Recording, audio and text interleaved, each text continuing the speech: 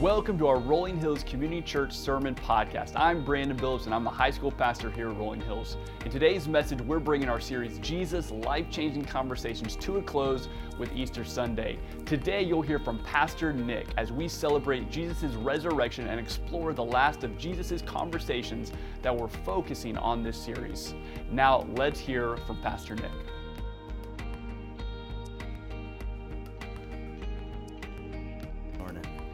It's like Nick Allen level of strength today, which I'm super excited about. I hope that you are too. I'm glad that you're here. Happy Easter. I want to ask you a question, and maybe we can look around in a crowd this size and kind of make eye contact with some folks, and maybe you'll even meet somebody new before you go home today. And I would love that, because we want nothing more than, as a church, to be a community, a family, friends, people who are connected with one another. And so what's your name, right?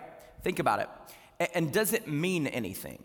Not necessarily did you know the etymology of it, and like where it came from and like what it means because of some sort of historical ancient truth, but like what does it mean to you to have your specific name?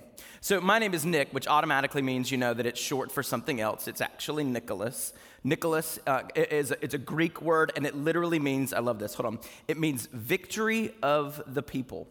So I can imagine like some kind of like ancient Greco-Roman battle where like the people are like charging the field and they're going out and they're so celebratory and they're excited about victory. And people are just like charging the other army front going, Nicholas! Like so excited because victory is gonna be theirs, right?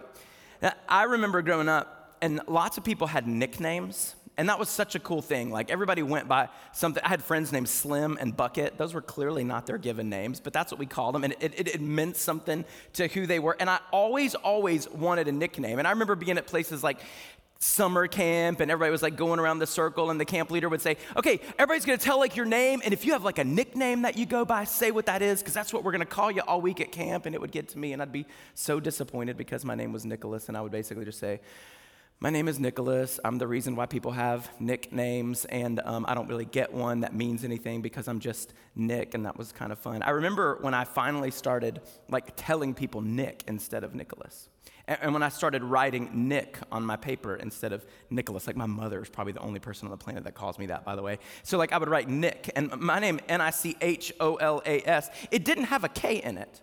And people automatically assume that when you go by Nick that there's a N-I-C-K, and I'm just like, hold up. If the purpose is to shorten your name, why are you going to add a letter that wasn't there to begin with? Like, that just makes it unnecessarily longer. And it's also kind of an insult to the C. Like, see, you're not good enough to make the K sound all by yourself, so we're going to have to add a K. Like, the C can stand alone. It's a good letter. So N-I-C is typically what I go by, and I'm excited about the idea of you have a name. And it probably means something somewhere. You could Google it and find out what the literal meaning of your name is. But it also means something to you and the people who are around you. We encounter a guy today because we've been looking at these conversations in Scripture. And the guy that we encountered today, his name is Nicodemus, which literally means, just like me, victory of the people. And so if you have your Bibles with you this morning, and I hope that you do, I invite you to turn to John chapter 3. When you're naming kids, like you want to give them a name that means something good, right?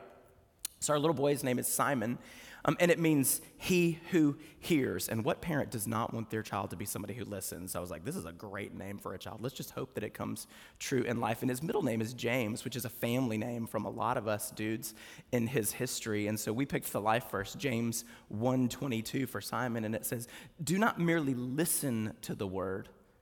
Do not merely Simon the word and deceive yourselves. Do what it says. So our prayer for him his whole life is that he would be somebody who hears the word of God, but also follows the word of God. And that's the story that we encounter today of a guy named Nicodemus in Scripture. We'll start in chapter 3, right at verse 1, and then we'll break apart several portions of it as we get to the most famous verse in Scripture that you may be able to recite this morning, John 3:16. It says in verse 1, now there was a Pharisee, a man named Nicodemus, victory of the people, who was a member of the Jewish ruling council. And so this is like a basic description of this guy. So Nicodemus was a Pharisee. That put him in a designated class of like the moral majority, the people who were in charge of making sure that everybody in the community followed the law to the letter of what God had said in the Old Testament. His name was Nicodemus. He was a member of the Jewish ruling council. And some of your Bibles are going to say this morning the Sanhedrin, or some of your Bibles are going to say that all over other places. And maybe you've heard that, especially as we approach Easter week. And we know that Jesus was held in a trial and that members members of the Pharisees and members of the Sanhedrin and members of the high priest council are coming in and they're inquiring about Jesus and wanting to crucify him. This group of Sanhedrin, every town had one. Every major city it was either composed of 23 men or 71 men, all leaders in the community, and it was their responsibility to make sure that people followed the Jewish law. They were the ruling class. The word Sanhedrin means sitting together.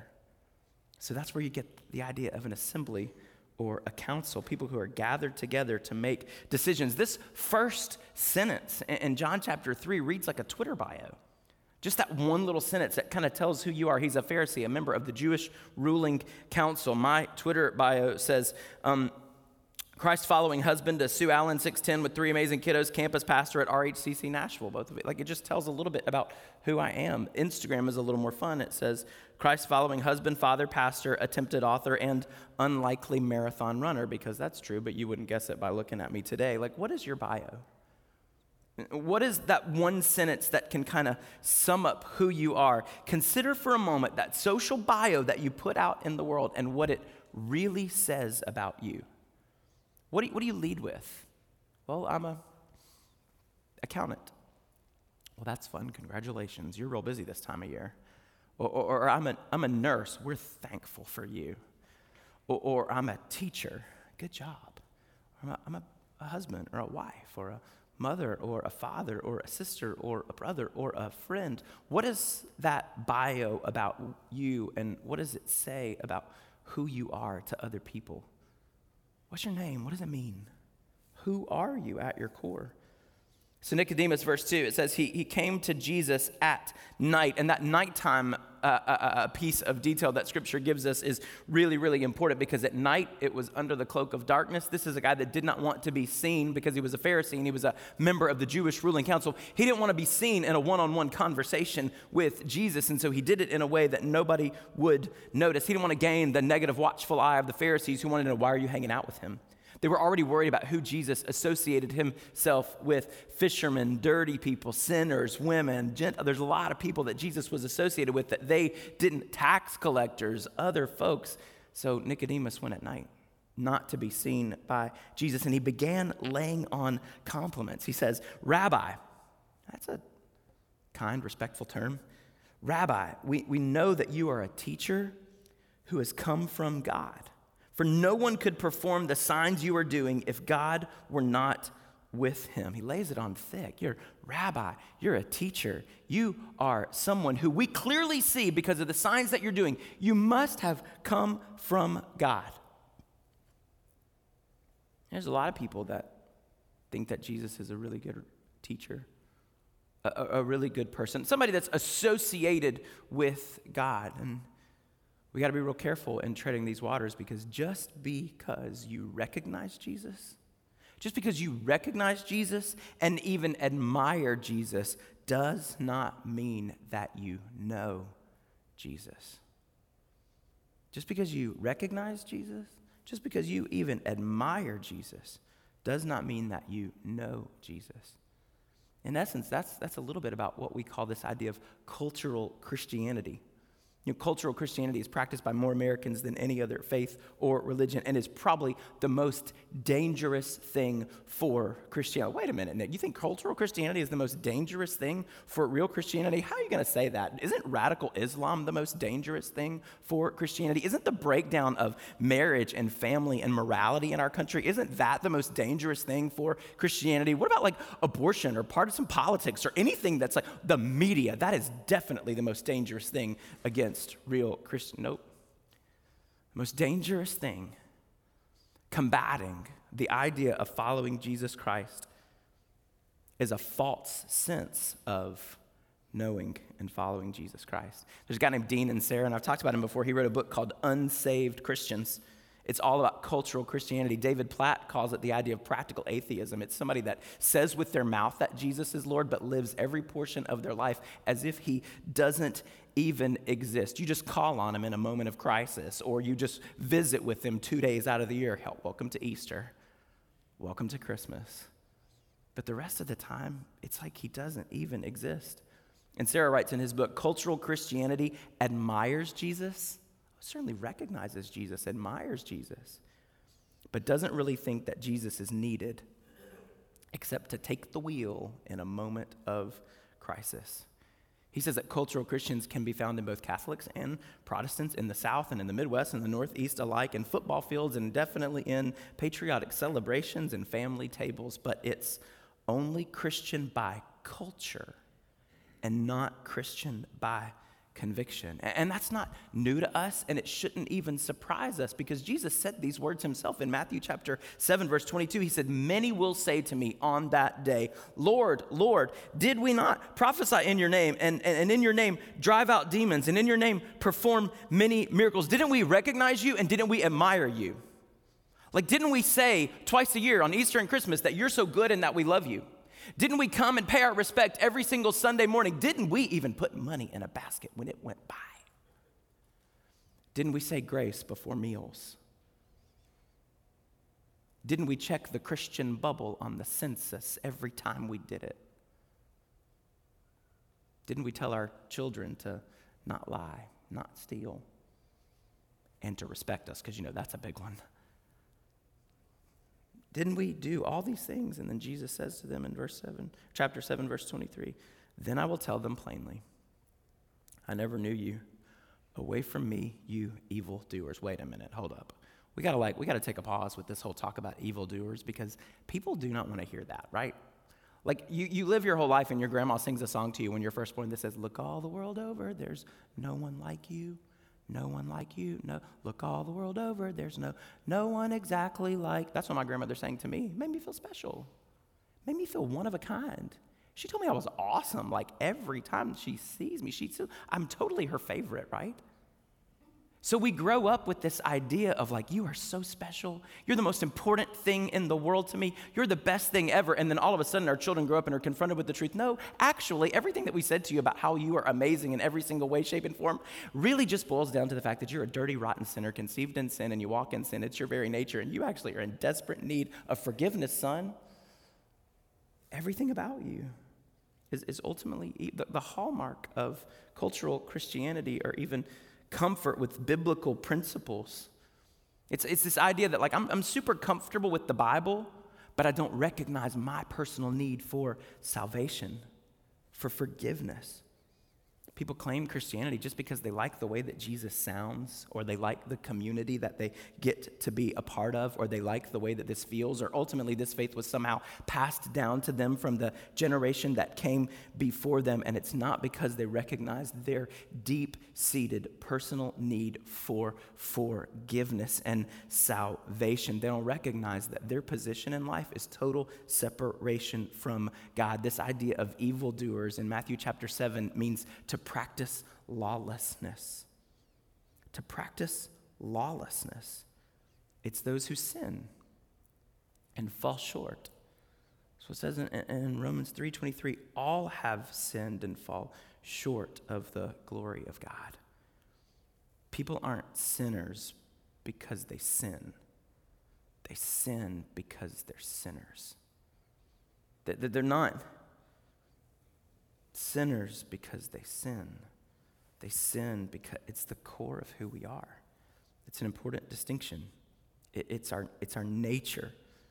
And what we need to recognize is that without salvation that comes from God, we're doomed to spend eternity apart from God. And so to Nicodemus, Jesus paints a picture of a better future, a way to right standing before God and eternity with God. It says in verse 3, Jesus replied, "Very truly I tell you, no one can see the kingdom of God.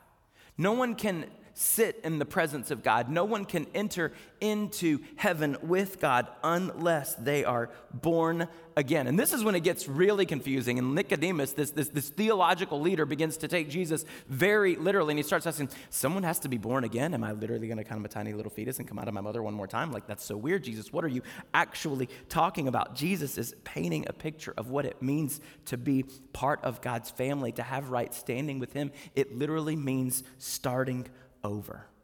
The idea of being born again is translated in some of your scriptures as born from above, from a new place, from a position of new standing with God. In cultural Christianity, it's commonplace for people just to assume because they were born into a Christian family, or they have a Christian mother or a Christian grandmother, that all of a sudden they're a Christian too. A legacy of faith? A legacy of faith needs to be celebrated. But inherited faith is not faith. That individual has to come to the realization that without the forgiveness of God, through the bloodshed of Jesus, there is no standing with God. The Pharisees, Nicodemus was one. It says there was a Pharisee named Nicodemus, victory of the people. They were desperate. They were desperate to maintain right standing before God.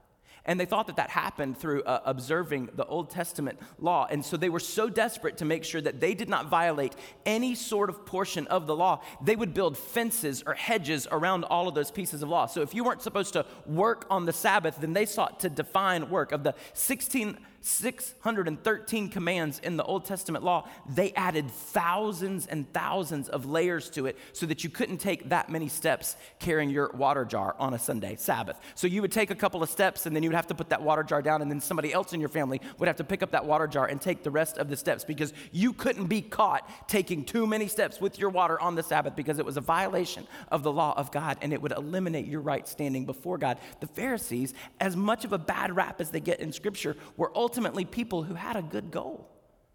They wanted to protect God's law and maintain a position of right standing with God. But Jesus looks at them, Matthew chapter 23, and he says, whoa, hold up. Woe to you people, you Pharisees, you tie up these heavy burdens on people's back.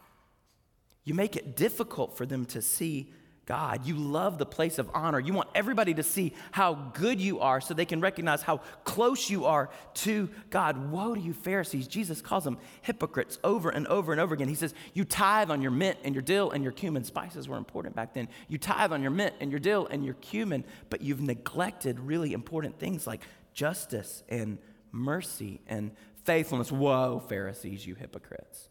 Woe to you guys. You're like whitewashed tombs. You have a clean outside of the dish, but on the inside, you're super, super dirty. The core of Nicodemus's life was that spiritual practices were not enough. Those outside practices weren't enough. He needed an internal spiritual transformation. So do we.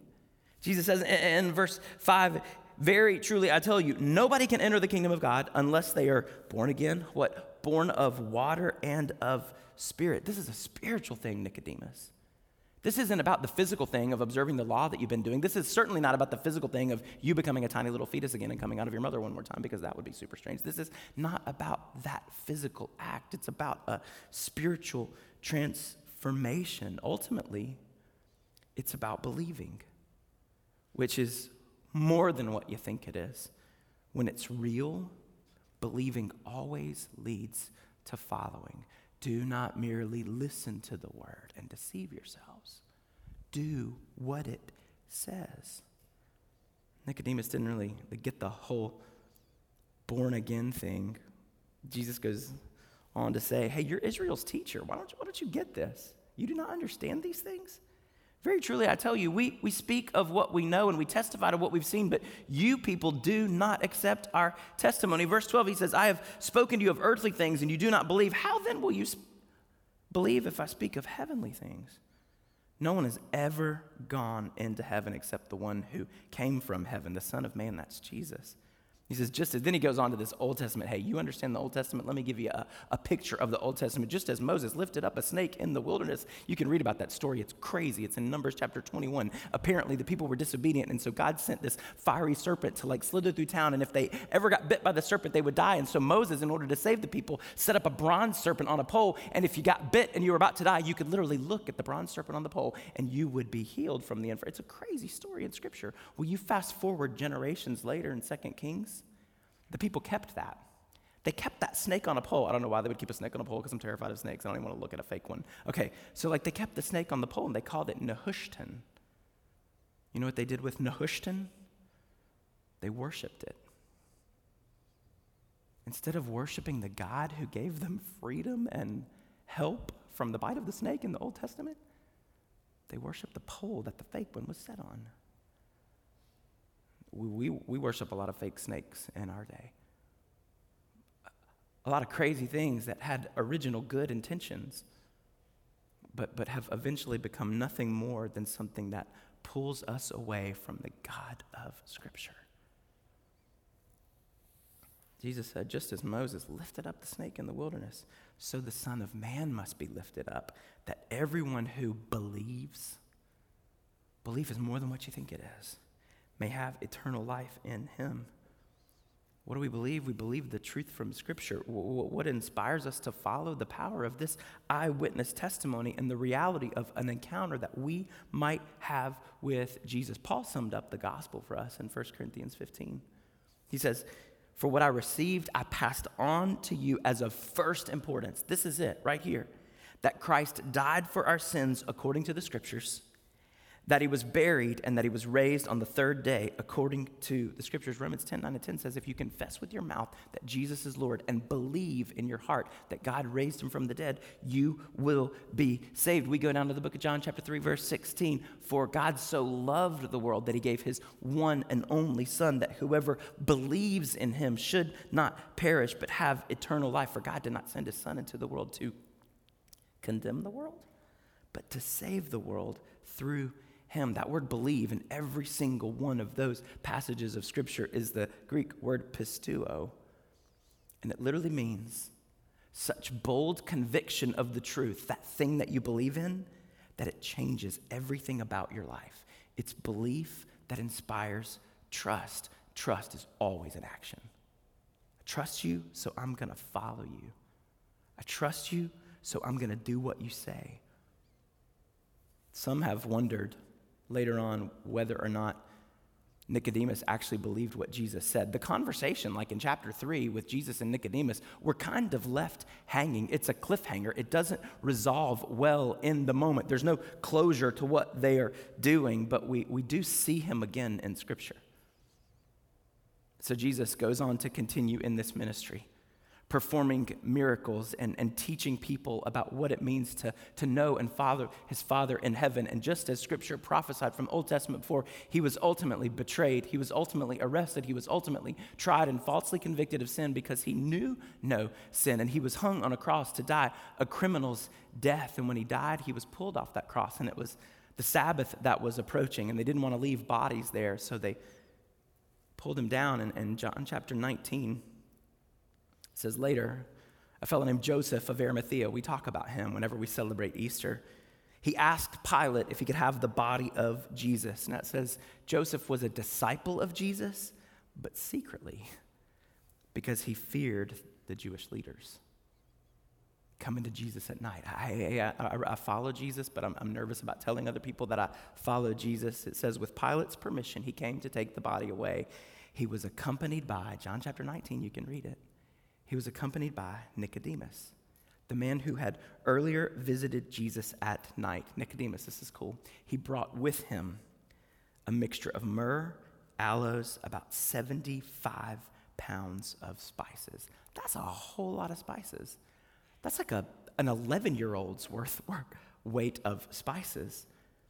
It says, taking Jesus' body, the two of them wrapped it with the spices in strips of linen, and this was in accordance with the Jewish burial customs. People want to know if Nicodemus believed. I think so. Because in fulfilling these Jewish burial rites, bringing 75 pounds of expensive spices, it was currency in ancient times. 75 pounds was far more than what you would need to bury a criminal. 75 pounds was quadruple what you would need to bury just any other commonplace Jew. It was way more than you would need to bury even the most respected rabbi. You know what 75 pounds of spices was? It was what you used to bury a king. I think that Nicodemus believed that Jesus Christ died for him. And so the question for cultural Christians today, the question for real believers in Jesus Christ today is, do you believe enough to follow that Jesus Christ died for you. It's all of us saying, what's our bottom line with Jesus? What at the end of it, what's our bio with him? Do we like him? Do we admire him? Do we respect him? Do we visit him a couple of times a year? Do we visit him even a couple of times a month? Do we say nice things about him when we're asked? Do we vote in ways that show other people that we believe in Jesus? Or do we literally have a relationship with him that inspires us to follow him? Have our lives been truly changed by an encounter with Jesus? This morning, we're really privileged to hear a testimony of someone who you may know, whose life was truly changed by an encounter with Jesus.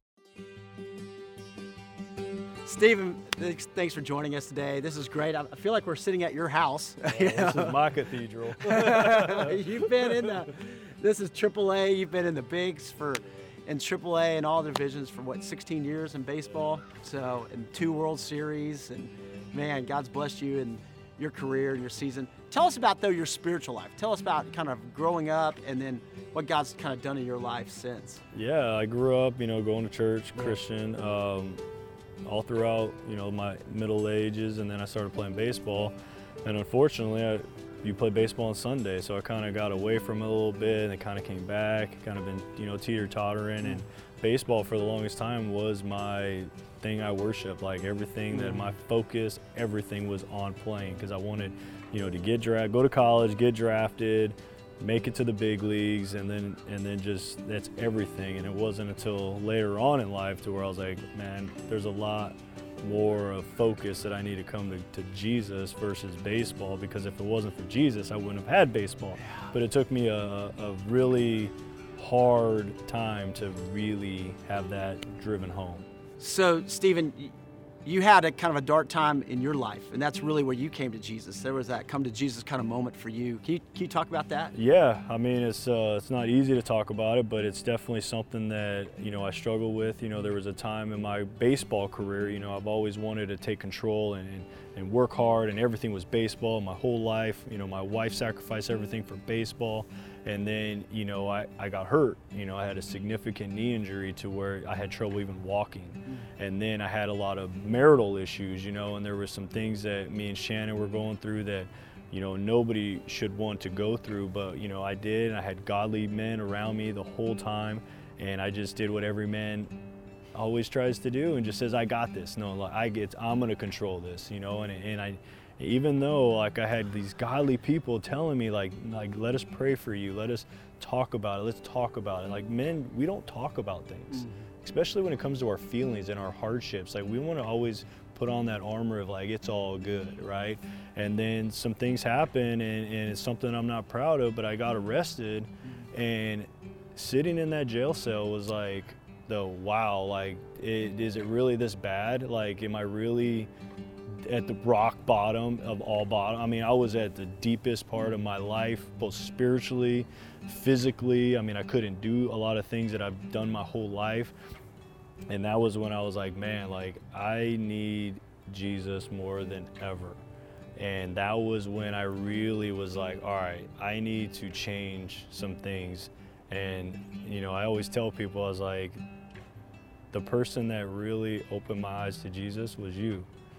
Because you never knew me, and then you came, and when you showed up that day, I mean it really opened my eyes. I'm like, man, like that is the love of Christ, and that's something that I want to give to other people. Well, Stephen, you're doing that, man. I mean, you're giving that to other people, and I've just watched you as a dad, as a husband, as serving at church. Talk about what God's done in your life since that time, since that moment. I mean, it's been rocky. I mean, but I knew God has it. I know Jesus is like, he's the center of my attention, of my life, to where, like I finally opened up to home groups. I gave my testimony that I've never done in my life. I'm serving at church, which I've never done. And I love it. I mean, I'm at a better spot, like spiritually, physically, mentally. Me and Shannon, we're doing better than ever. Like, my kids, I've been able to spend a ton of time with them and have fun with them. And it's like, And there's still a lot of struggle, and there's still a lot of, I don't know what's gonna happen, but I've had so much peace about it. So what would you say to people out there about, when people are struggling or just trying to check out this whole Jesus thing? What encouragement would you give them about coming to Jesus and the difference God can make in their life? Ask some questions, find somebody that is a mentor, find somebody that you feel like you can relate to, for me personally, I want somebody to come talk to me because of something that they just see, there's something different about him, and for people that are struggling to find Jesus, or they got questions about who Jesus is. Does Jesus exist? Where'd the Bible come from? There's a lot of literature out there. There's a lot of studies out there. There's a lot of people with a lot of knowledge that is not just biblical knowledge. There's actual archaeological facts to prove the Bible and the truth behind the Bible and the truth behind Jesus. And there's so many things that you can do if you just would ask questions. Just start with Nicodemus, a lot of people want to be Christians at night because they're afraid of how people think about it. And I've been like that my whole life. Oh man, it's if I'm around Christians, I'm going to be a Christian guy. But if I'm not, then I'm going to be of them, try to fit in. And I still struggle with that today. But for me, I'm trying harder and harder every day to keep asking questions and just keep trying to learn everything I can. And that's what my advice would be to people is just start with the question of who's Jesus? Who is Jesus? And who are you because of Jesus? I invite you this morning to take the connection card that's been given to you. And I hope that you've already taken some time today to fill out the portion of information on the front that you want to share. And then on the back, it's a little different than our normal prayer request spot. There's still a space for those. And so any prayer requests that you have, list those down. We love nothing more than to pray together as a church. But at the top of it, there's some options. And there is a box for every single one of us. The first one is A, that I am accepting Jesus Christ and his gift of salvation for the first time. And don't breeze past this. Because there are always that idea of cultural Christian. Oh, I did this when I was 9 years old, Nick. I checked the box. I walked the aisle. I got dunked into some water. I said all the right words, but was it real? Did it literally change every single portion of your life from that day forward? And have you walked with Jesus? Not perfectly, because none of us are, but have you literally walked with Jesus? If not, then maybe today needs to be the day.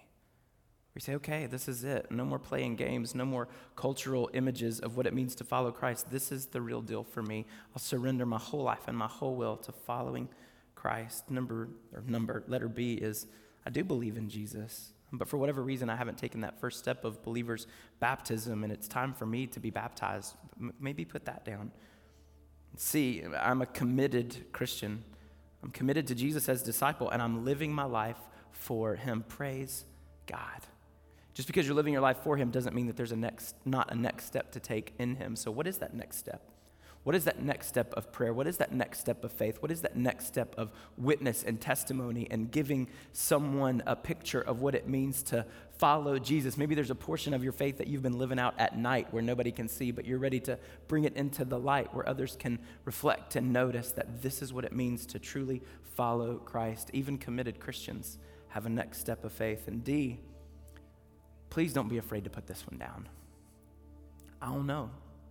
I just don't know. I'm still at a place in my life where I don't know. I don't know if it's real. I don't know if what you people say is true, that he literally died and came back to life. I don't know if there was some big crazy conspiracy where somebody robbed the body in the middle of the night and Nicodemus hid it somewhere and Joseph of Arimathea, he was in on it too. And that, I don't know if it's real. Just put it down. I don't know, but I'd like to talk to somebody about it because I'd love nothing more than to walk through Scripture's claims and the reality of what's true to show you that Jesus is real and he can totally change your life. We want you to know and follow Jesus. That's what Easter is about. That's what this whole church is about. That's what our faith is about. And without truly knowing and following Jesus, you are destined to hear the words, hey, depart from me. I don't know you. It's not enough to recognize Jesus. It's not enough to admire Jesus. It's about believing in Jesus and following him. Would you pray with me? Father, thank you for this day. Thank you for the chance to gather together and to worship on Easter and to recognize that this is more than a holiday and even more than a holy day. It's about the day that we follow Christ. And we know that if today doesn't matter, if today doesn't mean something, then no other day will either. So help us to believe. Help us to believe in you with a belief that promotes action and a willing desire to follow you wherever you lead. It's in your name that we pray today. Amen.